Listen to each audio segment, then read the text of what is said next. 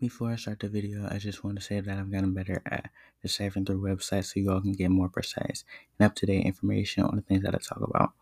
Also, this episode may not be as geared towards the environment, it still is, but I also wanted to talk about this because it will be a good segment off of the food dilemma, and also it is just important to talk about. Thank you, and I hope you enjoy.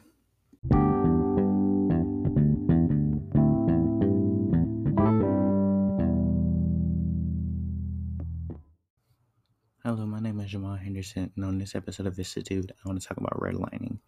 Redlining is basically the practice of not giving someone a mortgage or insurance. It's really more of a discriminatory practice because it was basically targeted towards Black people or Hispanic people. Notice I said Black and Hispanic people because I said it's a discriminatory thing, and that's just their race. So it was anybody basically who was in categorizing those races. That was the main part of it, and this started in 1933, so you may be wondering why I'm talking about this since this was almost a century ago. It ended in 1968, but the thing is, the effects are still here because it created such detrimental effects. Because basically, people couldn't own houses because of the fact that they couldn't get mortgage loans because of the HOLC, which HOLC is the Homeowners Loan Corporation. And basically, they would categorize them as dangerous or hazardous. And that's why it's literally called redlining, is because like on the map, they'll mark it red because that's what they can identify, not to basically put loans and stuff there because they didn't want to take that risk. And you may see that's understandable till you realize it was basically only a few races that had to deal with this, which is why it became an issue then, why it's even an issue still now, almost a century later, which is crazy to think of, something that you may not even think of that is so old that is still causing such effects. And so, for example, right now we're actually doing pretty good. 65.5% of the US population owns houses, which is good. That means it increased by 1.3 compared to last year. 72.1% of all Caucasians own households. 43.4% of all Black Americans actually own households. So you can see almost a 30% drop already. And then Asians is 61.7% of them own houses, which is pretty good. And then 51.1% of all Hispanics own houses in the US, which is, once again, you can see that over 25% drop in comparison for Black Americans and Hispanic Americans compared to white Americans, respectively. And it's also causing huge issues for the environment as well, because basically all these people are moving. So what happens is,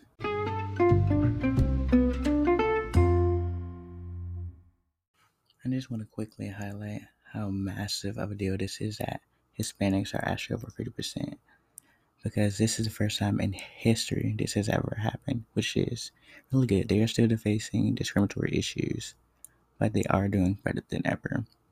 And even though the US population of people owning houses has increased, Black people actually are lower than what they were a decade ago. So meaning 10 years ago, more Black people actually own houses than they do right now. It's just crazy to think about the fact that we're actually going backwards.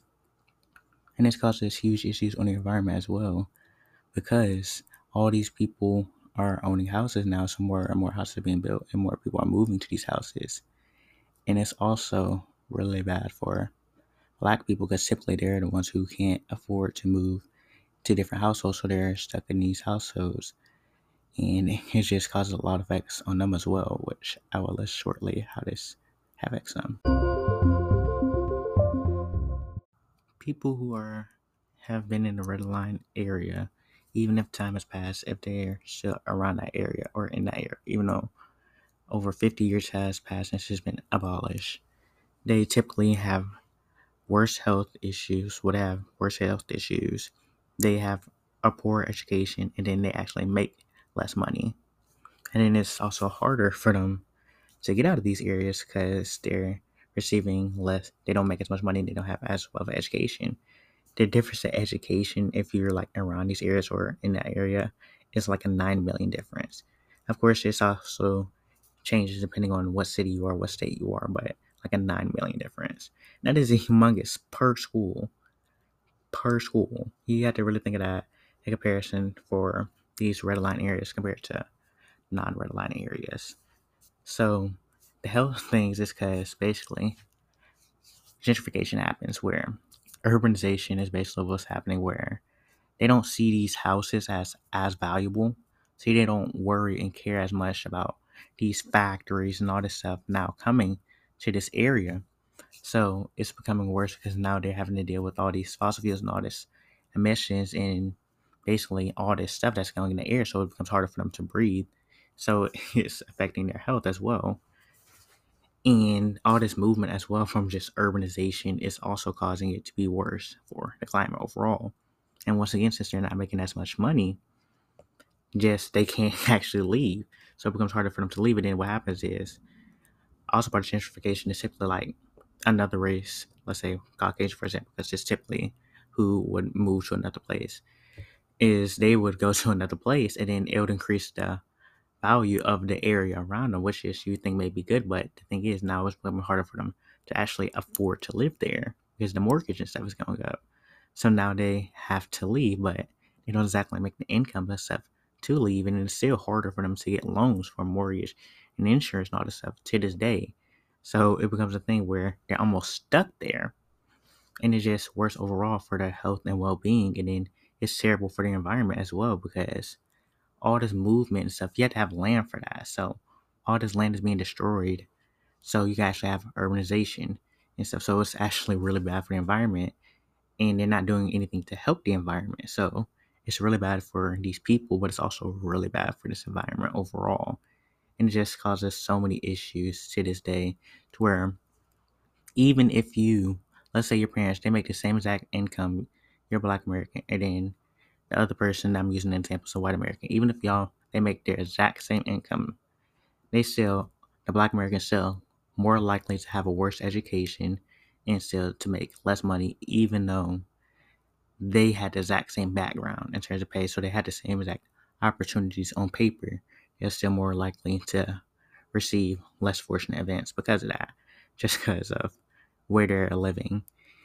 And that's a crazy thing to think about, something that you can't even control. You're being affected by, and you have to deal with these effects. And it's just not fair. Just like I said, once again, bad for the environment. It's just a bad thing overall. And then it's just not talked about. People don't realize that that is still a thing to this day.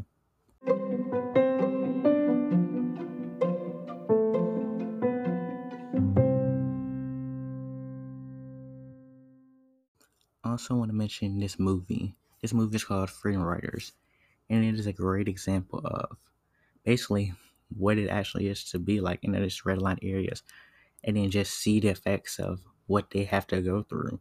And it's really good, so you can just get a better understanding and be more empathetic towards it, and just shed more light on it. So once again, it's called Freedom Riders. I'll probably try to put a link down in the description for that.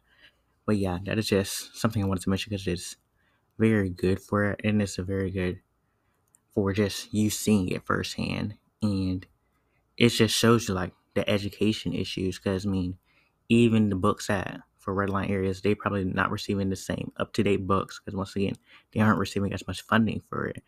So the books are becoming broken and stuff where they feel like they may break the books and stuff. So it's just worse education overall. It's older information that they're getting is more and archaic.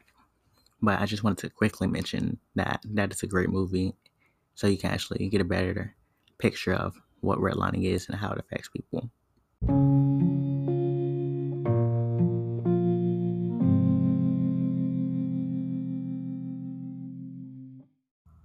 With this all being said, I hope you have learned something new.